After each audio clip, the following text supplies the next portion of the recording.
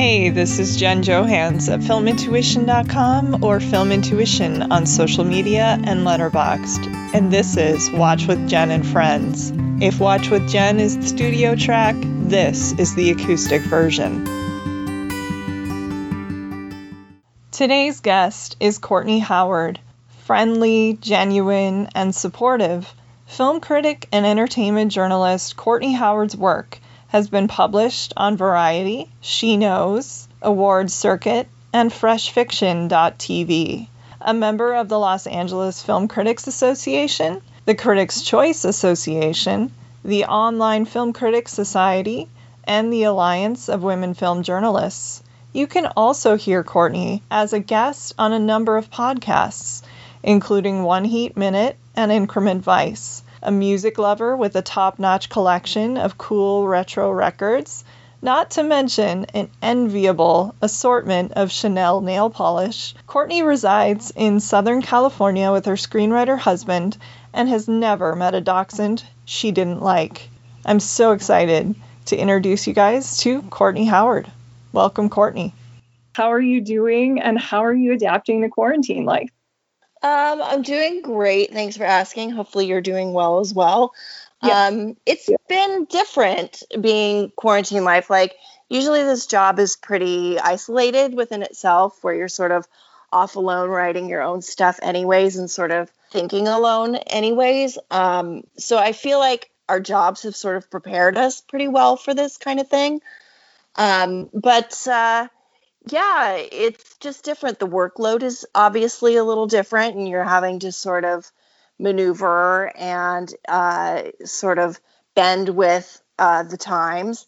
And it seems like our landscape, the journalistic landscape is changing, and what people want to read anymore is changing too.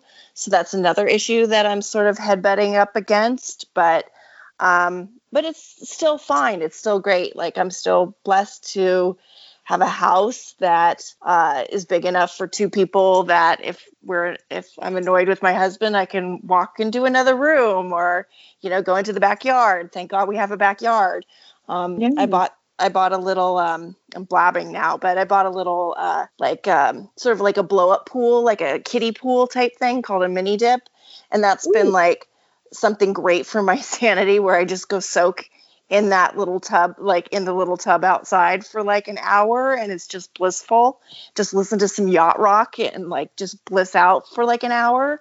So that's been great for my sanity. I like that idea. That would be really nice. Yeah. They're great. I highly recommend them. I do not work for them. I do not get a commission, but I highly recommend the mini dips.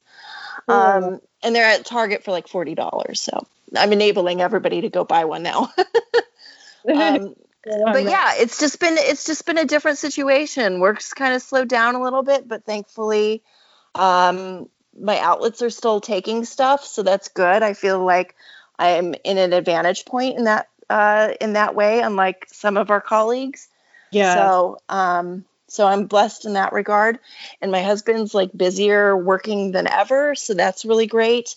So again, we're blessed with that. So we have it pretty good, and like, thank God, and we're staying healthy. And so that's sort of how we're managing it. That's excellent to hear. Well, I followed and interacted with you on Twitter for a number of years, and I've always enjoyed your work. But one thing I've been wanting to know is what first got you interested in film or writing about movies? Mm-hmm. Well, I've always had an interest in film, like ever since I was young. It seems like so bright-eyed and bushy-tailed saying it, but like, I saw E.T. in the theaters and I was like, holy cow, like, this is, how did they do this? This is like, I was like 6. And so I was like enamored with movie making and how they did it. I loved Star Wars when I was that age too. Like, I was born in the advent of like the VHS was coming out. And so we started getting VHS tapes. So I'd watch, it was like Adventures of Winnie the Pooh, Empire Strikes Back. Like, both of those things would be always on the TV because I'd always have them in the VHS, in the VCR. So I just sort of grew from there. And then when I was a teen, It seems so silly, but I saw Adventures in Babysitting, and that's one of my favorite movies. And it's not like it's a masterpiece of any regard, but I loved it so much, and I was like, how do they do this? I want to do something like this. And at the time, I sort of thought, oh, well, maybe directing. Directing was always the big catch-all. Like, oh, maybe I want to be a director. And so I started subscribing to magazines like Entertainment Weekly and Premiere Magazine when that was available and out. So I started subscribing to those and voraciously reading reviews, all of the articles in there, just poring over them and just getting all that knowledge. And in high school, I was like, okay, I'm going to go to film school. Like, that's going to be what I want to do. And so I did 2 years of community college and then transferred to Biola University, which is in Southern California. And they share teachers with USC. And I think there might be some teachers at UCLA there too. But they also have a great film program there where you can get your hands on equipment even as a junior. Usually like at USC, you have to be a senior and it's a whole rigmarole and you're not guaranteed equipment and stuff. So just basics here. So I thought, okay, that's what I'm going to do. And so I had done some directing stuff at college and I was like, I don't think maybe this is for me. And somehow I got introduced to doing assistant directing, which is more the logistics of producing and planning and stuff like that. And I'm a pretty organized person most times. I may seem a little harried, but I'm pretty organized. And so I got into doing assistant directing and I thought, well, maybe I would want to do the Directors Guild of America's assistant directing trainee program. And of course, that was super cutthroat. And really, it's really difficult to get into. You have to really have a passion for that line of work. And I'm not a good test taker, so I tried twice and I just didn't get in. And I just felt like that was sort of like what I call a God whisper of like, maybe this isn't for you. Maybe try something else. And I did an internship at Deborah Hill Productions in college. My senior year in college. And she was one of the producers of Adventures in Babysitting. So I feel like I sort of had this full circle moment there. But she was hardly in the office, but it was still cool that I had, like, that was a major thing for me. Learned producing stuff too. And I thought, well, maybe producing might be a thing too. But somehow, life just takes you different routes and different places, and you sort of have to do what you have to do to earn money.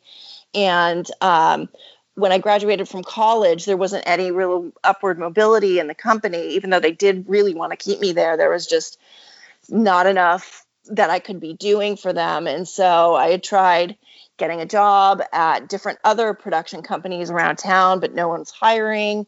And so that was really difficult. And so I basically needed money to pay the bills. And a friend of mine was like, I work at a mergers and acquisitions firm downtown. You should come downtown. So I did. I was a secretary at a mergers and acquisitions firm, which is totally not in my wheelhouse at all. But that was fun for a while. And then 9/11 happened and I was like, I don't want to be working in a skyscraper downtown anymore. So all that time, people have been telling me like, oh, you like movies? What should I watch? What's out? Have you seen this? Do you like this? Blah, blah, blah. And sort of asking my opinion. They're like, you should start writing about movies. And I'm like, I don't think that's for me. Like, I've never really written professionally. And, I had done, I had done some film criticism before, like in high school and just very minorly. And, of course, did film thesis work and stuff like that, but nothing to the extreme of like really writing professionally about it. And I was like, man, I don't think so. I don't think that's for me. And then I got another job at after the mergers and acquisitions firm, I got a job doing at an editorial, a small company who does Final Cut, who put out these instructionals for Final Cut Pro. And an editorial firm. And so they were even saying, like, asking me recommendations for movies. And they're like, we love the way you talk about movies. You should get one of those blogs that everybody's doing, because that was sort of this Yeah. whole advent and explosion of blog stuff, like Ain't It Cool and all those sort of sites. And they're like, you should get one of those things. And I'm like, I still don't know about that. And so it wasn't until like, gosh, what year was that? I don't know, probably a year after my mom passed away, I started having this like realization that I should just start saying yes to more things. And I had just joined Twitter, and Twitter can actually be good for some things. Yeah. And I had sent out a tweet about Mad Men because that was all the rage at the time. And an editor for the first site I worked for tweeted me back and was like, I like the sound of your voice on Twitter. You have a really casual, kind of cool rapport with people on here. You should write professionally. And I'm like, this again. So it's like my third time of like people telling me you should write. I'm like, you know what? Let's try it for a year and see how this goes. And if I don't like it, then I can just stop. It's nothing like super committal or anything. So we just sort of went from there. And I started writing up news stuff, just like aggregate news stuff. And I did that for like a couple months. And then he was like, hey, you want to start writing reviews? And that was the editor at the site. And I was like, oh, okay, sure. And so I started doing reviews, and I was like, oh, this can be kind of fun. Like, it's a different kind of thing that I'm used to. This is more like, I don't have to be so formal and so like rigid with like, here are the details, and with the information and stuff is factual. Like, it's more editorial. Mm-hmm. And I was like, this is not bad. I'm kind of liking it. And so then I started doing junkets, like press junkets and stuff. And then it just snowballed from there. And then I think it was probably 4 years later that site sort of went kablooey and disappeared overnight. Yeah. While I had like projects in play. And so I don't know, the whole time it was just like, I loved film, and I still love film. I still love talking to people about movies. I don't think you can really tell from the podcast, but I'm not really an outgoing person. I'm sort of shy and an introvert.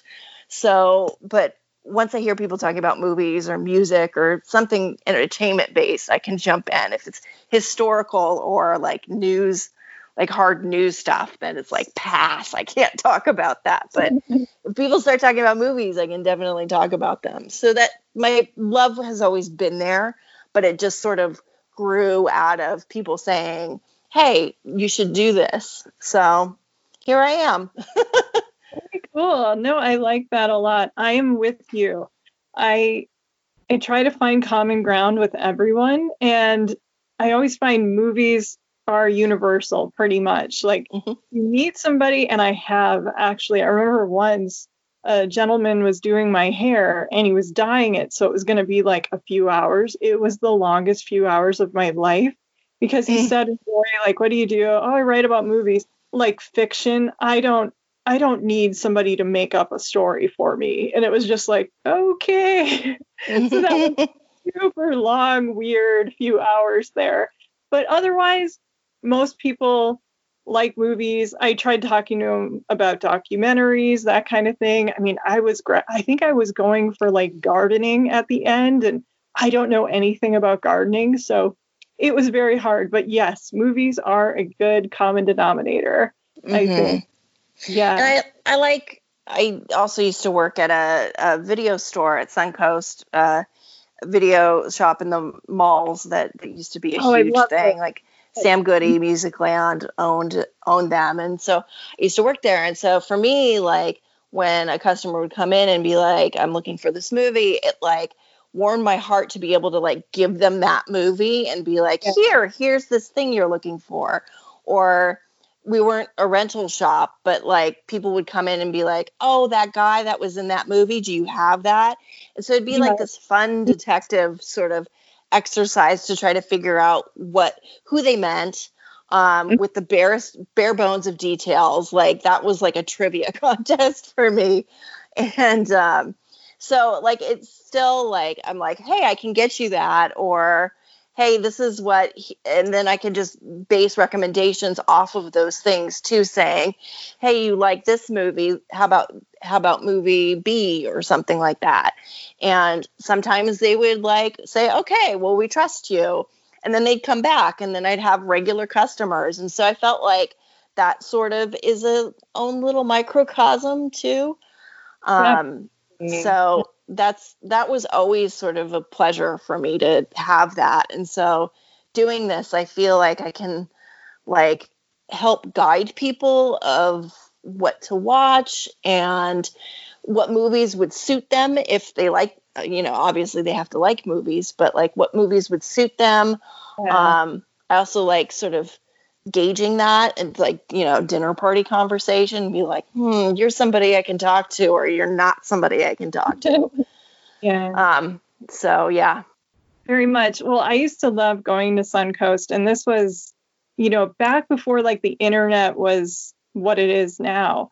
And I remember there was a period there where if my phone rang and it would ring at weird hours, like half the time it was a friend or friends of friends who passed along my number or whatever, like with some kind of trivia. Who's that guy who was in that thing? And Jen knows, let's just call her at 7 a.m. on a Saturday or something like that. It was really funny.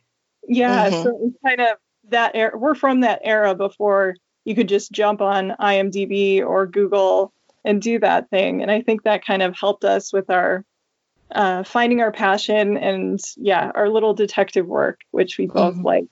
I was going to ask too, what are some of your biggest interest areas in film? Like I've talked to people who, some of them love classic movies, horror, fashion on screen, women in film. Do you have any particular areas that you are especially keen on, or are you pretty much equal opportunity? Not so much equal opportunity, although I will give any movie a chance, of Yeah. course, which you kind of have to. But my area of interest is the married people arguing subgenre. All right. Yeah. So any marital discord or relationship discord, that's what I like. I like it when it's more drama, but it can be comedy too. Like I always find those like really clever and inventive. I think there's so much drama that can come out of just two people talking. Um, Even like my dinner with Andre, which seems like a boring sort of thing, and it's not marital discord at all, but it's just two people talking. But the before, like I sort of was like the whole Before series from Richard Linklater, like Yes. that sort of like, I don't know if that was the gateway, maybe like Before Sunrise might have been my gateway into Scenes from a Marriage, which sort of begat, all of these other films. But I always like to sort of find those movies and talk about them because I think there's so much there to discuss. And like my marriage is fine, thank you very much. But like if people are arguing on screen, I'm like, ooh, what's this about? So Yeah. marital discord, relationship discord, like that's my jam. Like point me to those movies, I will see the shit out of them and talk about them. Um, Exactly. Yeah. but yeah, so that's my thing. I also like movies with music in them. Not necessarily musicals, although those are really great, but just anything like music business related or something like that. I've never done anything in the music business, but I find those things fascinating too. But yeah, I think those are sort of I don't know that I have, like, I'm now getting into like classic film is such a sort of blind spot for me. Like my parents had on TCM in the house and stuff like that, but it was always me coming into a movie like 20 minutes late. And I'm like, I don't know what's going on. And I don't want to bother my parents watching this to ask them what's going on. So I'll just catch the next thing. And then I never could. So like a lot of black and white movies I haven't seen. So I'm catching up on I'm trying to go by like genre. So I'm diving into like film noirs right now. Wonderful. So sort of getting of course I've seen Double Indemnity and sort of like the big ones, but I'm trying to go deeper than that and sort of get those off of my list and stuff. And there's so much, like, there's a wealth of such great movies in that genre, such great dramatics and like really bold work, like stuff that they don't do in movies anymore, which is astounding to me, that they don't sort of go to these places that these classic films did back then. So yeah, so that's what I've sort of been, that's what I prefer, what I like. Mysteries, thrillers, 90s thrillers. I know we've talked about that before. We're both passionate about those. I'm so excited you're jumping into noir. There's so much good stuff there. So I'm eager to see what you check out. That's awesome. Yeah, it's slow going, but I'm getting there. Like there's a few like deep cuts, and then I'll sort of knock off some of the more like greater ones, like Laura I watched. I have to watch Gilda still. That's on my DVR. But yeah, there's a bunch that I bought like right before this town shut down, that like Where the Sidewalk Ends I have that I need to watch. But yeah, so I bought a slew of DVDs right before we shut down, thinking I'll get to these during quarantine. So very cool. I was going to ask you, actually. Yeah, it sounds like you just answered that part. I was going to say, during quarantine, what types of movies have you been seeking out? So besides film noir, are you going for old favorites? Are you checking out any other new stuff? Or what have you been looking for? And is there anything you'd like to recommend? Yeah, I've been sort of all over the place as far as my watching goes. I think whenever I get like super sad about the state of the world, which is pretty often, but when I get really super sad about things, I threw on, there was probably about a week or two into this whole quarantine, self-isolation, whatever you want to call it, where I was like, this is just not getting any better, and sort of feeling like the despair. And I put on Bridesmaids and Spy, one after the other, and those cheered me up so much. Just laughter is like, just the comfort of laughter and comedy, like real good comedy. There's nothing like that. So I rewatched those. I did a double of those. But other than that, like I've been sort of all over the place with my watching. Like, of course, we like binge watched Tiger King. I still have to watch The Last Dance, which everybody is talking about. As far as like shows go, I started started watching some of the Bond movies that I hadn't seen before, which were a lot of them. They were a lot of them were on Amazon Prime for a while, but then they got taken off the service. So now I'm sort of having to go sort of catch all like on my DVR now. So Bond movies before the new one comes out in November. I still have time, thank God. So I think there's like 3 or 4 more Bond movies I need to watch before I've seen them all. What else have I been watching? I've seen new stuff too. Like The High Note is coming out on Friday. I really enjoyed that one. What else? Scoob I saw, which I thought was cute. What else? As far as what I would recommend to people, I would just say like find either the genre that you have the most blind spots in, and just like start going through titles there, from like the most obvious selections to like the deeper cuts. You could also choose a filmmaker that you don't have a lot of experience watching their films, and start going through their resume, and checking off the ones that you can see there, or if it's like the AFI top 100 list, or I think they're also doing, AFI is also doing a movie club every day, where they recommend a movie every day. You could go through those, doing those. There's still stuff like even favorite filmmakers like Steven Spielberg. Like I'm embarrassed to say I still haven't seen Schindler's List. So I don't know how that's happened. Yeah, but maybe not right now, but yeah, it's It's so sad. There's never a right time to watch Schindler's List. That's how it's happened. yeah. It's too sad. So, like, I've never seen Schindler's List. I also need to see Munich as well. Oh, So that's a masterpiece. Yep. those are big ones that I haven't seen. So, like, you can literally attack this sort of watching things any way you want. Sometimes I'm more all over the place. Like, when this first started, like, I think I saw one. I've been trying to go through Brian De Palma movies because I caught two like within the span of 2 nights within each other, and I'm like, I guess this is what I should do now. Just finish out Brian De Palma movies I haven't seen. So I watched two within the last week over the last weekend, Femme Fatale and Body Double. And I still have a bunch more to go through. But that was sort of fun to go to watch.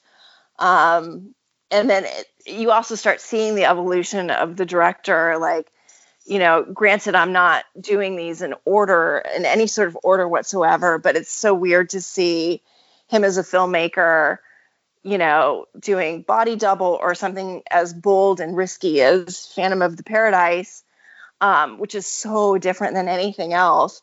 And like, how did he get to how is he the same filmmaker? I don't know if you saw Passion with Rachel McAdams and, oh gosh, I can't remember her name. Is it Noomi Rapace? Noomi Rapace, yeah. My husband and I call her a fake name that Jezebel called her Missy Opossum once, and so we call her Missy Opossum, not Noomi Rapace. Oh. It's so old, it's not even funny anymore. But so I just kept thinking Missy Opossum. But like, how did Brian De Palma get from the same filmmaker who was the same person who did just such risky work, risk-taking work, to this person who made Passion, which I thought was passionless. And yeah, I'm the biggest fan. No. So it's weird. It's just so bizarre. But yeah, so luckily I have the time to do this, and luckily I still have the attention span too, because I think a lot of our colleagues have been talking about how, and even friends have talked about how they're finding their attention span isn't what it was before quarantine happened too, where they can't even pay attention to movies anymore, or it makes them too anxious or nervous. So I think that's a real thing that's happening with some people too. Yeah, I'm having the attention span thing, but not as much like watching movies. Sometimes at first, especially, it was for writing. I guess it didn't seem quite as important. At first, it was like, why write about this when that is going on? But in a way, it's how you make sense of the world. So I quickly then figured out how to do it. But the first few weeks were really rough going for writing, I think. Yeah. Well, I love your taste in music, especially those 80s and 90s records that you've been playing by Janet Jackson. I was in her fan club as a kid. And I also greatly enjoyed the post where you revisited the Debbie Gibson Electric Youth concerts. Yeah, I used to have that same one on VHS, and I recorded all the music specials of that era. Like, I remember one, it was Bruce Willis and the Pointer Sisters. And then you shared a record of Bruce Willis, and it was just great. So what is it about the music from that era that you love so much for the younger generation that might not get why we love the music of that era? And do you remember your first or your earliest record, cassette, or CD purchases? I was going to ask that one too. Sorry.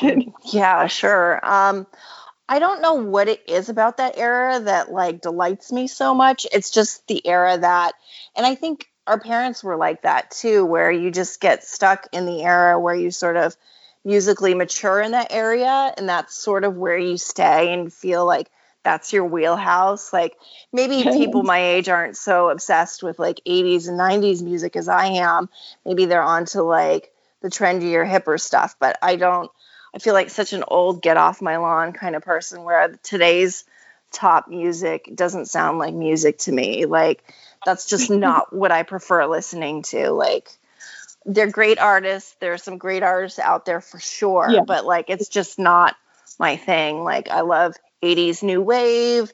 Like, that's really the stuff that stokes nostalgia is like my jams. Yeah. But yeah, like my first record that I got was Cyndi Lauper's She's So Unusual, and that was on vinyl. I still have that same record too. That was the first one that I got, and I was like in fourth grade, and I wanted to dye my hair exactly like hers in the fourth grade. And I remember asking my mom if I could do that, and she said, absolutely not. You cannot have orange and yellow hair as a fourth grader. So I guess that's lucky that she said no. But yeah, I thought she was the coolest. I still think she's the absolute coolest. And I love her music. I think she's so talented. So I picked a really good record to sort of enter on. The first tape I got that I bought with my own money, that I earned babysitting, probably one of my brothers, was Bruce Springsteen's Born in the USA. That was a new release. Of cassette tapes was Born in the USA. And Bananarama's True Confessions was big too. My mom bought me that one because I had wanted, even though I do like Bananarama a lot, I think they have some great melodies and their harmonies are fantastic. And they have some really great songs. But I had wanted Madonna's Like a Virgin, and my mom said, absolutely not. Like, I grew up in a pretty conservative Christian home, even though they were kind of a little more loosey-goosey on some things. But it was still pretty conservative Christian. And she was like, absolutely not. You're not allowed to buy Madonna until you're buying your own stuff. And even then, we're still, you can't have that until you're a teen. So that was like off limits. My aunt had that cassette and she came and visited once. And I was like, we're listening to this the whole time you're here. Like, I still could hear it, like if it was on the radio and stuff. And, I'm sure you did too, but record stuff off the radio on cassette. Oh, yeah. On the cassette tape. So I would do that as well. But, of course, it's not like owning the album. So instead of getting Madonna's Like a Prayer or Madonna's Like a Virgin, my mom placated me with Bananarama's True Confessions, which is a much more sexually charged record than Madonna's Like a Virgin. Like, completely more socially conscious, more sexual lyrics, but she didn't even listen. She just thought they were like a doo-wop group sort of a thing. So, yeah. And I don't even think she listened to the lyrics even after that too, because even like Cyndi Lauper on She's So Unusual, She Bop is about female masturbation. So like, she didn't even realize that because, the lyrics are so coded. So, the things they realized and didn't, maybe they just didn't say. I don't know. Who's to say? Yeah. But those are the big ones. Janet Jackson's Control was big for me too. I bought that on cassette and loved it. Like, wore out that tape. But there's some really great production work there that like people have just sort of walked away from and have forgotten about. And I don't know if it's the best stuff quality wise to own on vinyl. Usually a lot of collectors go for like stuff that was recorded in the 60s and 50s and 70s and instead, and some of the production, like the actual production of the records, isn't the best either, but it's something I just like to have on vinyl that just reminds me of youth and like listening to records as a kid and throwing those on and sort of just like hanging out in my room, reading the magazine, the teen bops and 17 magazines and just sort of hanging out listening to stuff. So that's why I own it. And some of the newer stuff, like they'll come out with new editions of things, like some of the record companies, these new upstart ones will reissue some of these records, and you'll get like this whole new like anniversary edition, and there'll be such a spread and wealth of more information that hadn't come out during those times either. So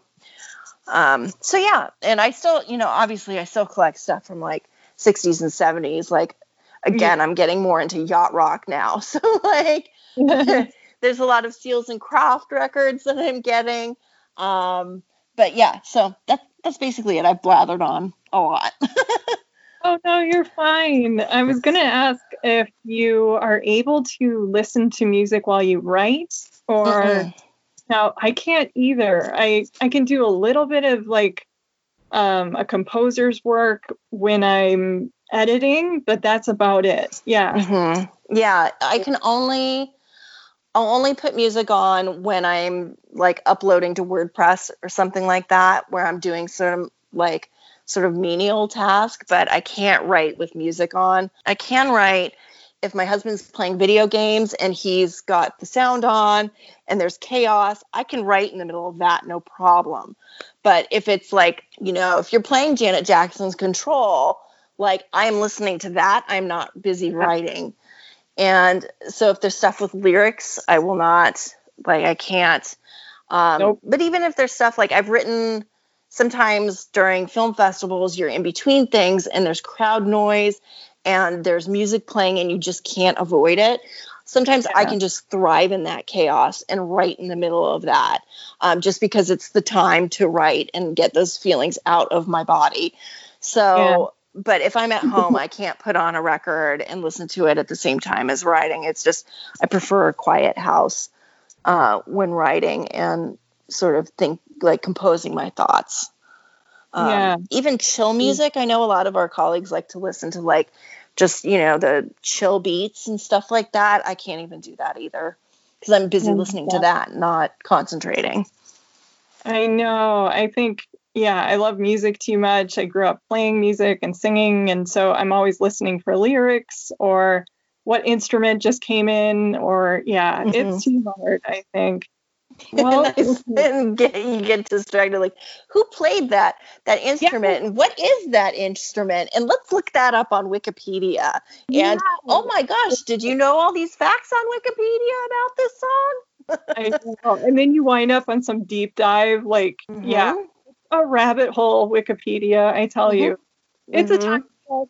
I mean, it's good when I'm researching, but otherwise, like, hey, who's in this? Let me learn everything about that person for no reason, Yeah, exactly. It gets you every time.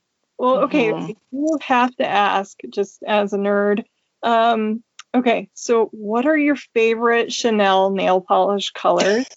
Because I have yet to get into their nail polish. I love their fragrances and their cosmetics are wonderful, but have not gone into the nail polish area yet. So guide me, Courtney. Here you go. Okay, well, as you know, I'm a vinyl collector, but I'm also a nail polish collector too. Specifically the Chanel stuff. So it's funny that you picked up on that. I haven't bought stuff in a while, and I know it's not great, but I'll keep the colors for, I've had stuff for decades, and you sort of have to like thin it out a little bit, but it's still pretty good. My favorite color, like if you're just getting into, oh God, I feel like such a nerd, but if you're just getting into Chanel nail polishes, my first was the Chanel Vamp color.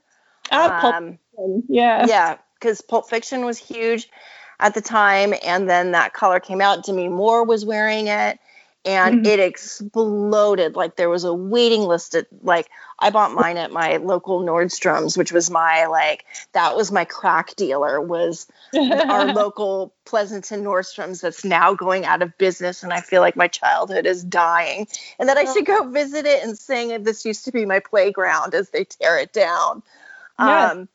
But so like I was on a waiting list for a really long time, and I finally got it, and it felt like I had just gotten like a bar of gold. It was so wonderful.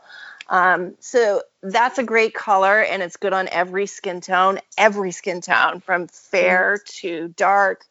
It's such a classy, elegant color, and it's survived for decades. So that's a big one. I don't really like their nude colors. I don't think they go on very well, at least not on my nails. I don't like them. For nudes, I recommend this other brand called Deborah Lipman. She's the best in the nail business, but she's got some gorgeous nude colors, like Sarah Smile and A Prelude to a Kiss. All of her nail polishes, at least they were, I don't know if they still are now, but are named after songs. And she'll do collaborations with some stars too. So Sarah Smile, which is this gorgeous like nude beige, which also is good on any skin tone, was I think in collaboration with Sarah Jessica Parker. But anyways, so her nudes are really great. But back to Chanel colors, like I like their more bolder colors that they come out with each season. Like I have a few of their berries, but I don't really love those. I love the more obscure, like sort of risky kind of colors. Like there was one season where they did like a aqua blue and a bright purple, and so I'll get stuff like that. But Vamp is always my go-to for them. They also have a beautiful copper color too. I'm nowhere near sitting where my nail polish collection is right now. Otherwise, I'd just be reading you names. But they also have one of their best colors is this gorgeous red that's called Cinema. And that's my favorite red. That's my go-to red. And I own a few of their red colors, but it's like Cinema is really great if you want something a step darker, but not as dark as Vamp. You should get Pirate, which is wonderful. It's sort of like a darker, more scarlet red. And then if you want like a fiery red, I think they have a red that's called Fire Red. That's more like a cherry apple red. But yeah, so that's, God, I just got super nerdy. I love it. Okay, now I'm going to get nerdier. Do you have to put down a base coat of clear first so it doesn't bleed onto the nail? Like you should always use base, yeah, you should always use a base coat, and if you can, do a top coat too. And I usually do 2 coats unless the color's so dense on your first coat and you think you can get away with just 1 coat. Or if you want to make it something that's a little more, like if you're doing a metallic and you want it a little more sheer, you could do 1 coat of that. But I always use a base coat, and that always seems to sort of help. Yeah, I usually use like Essie as a base, but what do you like to use for your base and your top coat? I know this is going to appeal to like the smallest denominator, but I don't care. We need some nail polish discussion. Are you kidding? Yeah. Well, since a lot of people have to like, I usually don't pay attention to my fingernails that much. Like I was into it for a really long time, like in college when I had the time to do my nails. And then I just got out of it and just didn't care. Like I would still just, cut my nails and, buff them out and stuff, but I wouldn't worry about color. It's only until I started doing gel nails where I was like, okay, like, let's sort of like, oh, my nails look great. This is wonderful. And gel nails are great, but you can't do that during quarantine unless you have those skills, which I do not. So I usually use I have a Revlon base coat, but you can use any base coat. Essie polishes are wonderful too. They've got a great color range too. Just any base coat. You can even use stuff that you have for a top coat, I think, as a base coat. But I don't know. I'm not a professional manicurist, so don't take my advice for that. But I use OPI as my top coat, clear coat. Oh, great brand. Yeah, love OPI. Yeah. And so, yeah, that's my nail polish stuff. All right. Well, I think that's important. I mean, and hey, we did talk a little film in there with Vamp and Cinema. So, yeah. So we're getting a little off topic, but we're still keeping it film. I love it. I hope people are still tuning in and still listening. But yeah. And again, I haven't it's been years since I've done nail polish. Like literally my nails look like a train wreck when I first tried to get it's a good thing for concentration and sort of keeping your concentration up, and you feel like you're doing something, and it's color, so it uplifts your spirit. So I think it's good during this time as a good stress reliever. At least for me it is. So hopefully I can inspire somebody to maybe want to do their nails or something like that. I don't know. I don't put any stock in what I say. Oh, you're fine. Well, I want to thank you so much for taking the time to do this and share your background with us and your taste in movies and nail polish and music, which was a lot of fun as well. So thanks for having me on. This was a lot of fun. I hope I didn't blather on too much. Oh, no, I loved it. I want to thank you so much. I hope you have a good rest of your day, Courtney. Thanks. You too, Jen. Okay, bye. Bye. This is Jen Johans at filmintuition.com or Film Intuition on social media and Letterboxd. And this is Watch with Jen and Friends.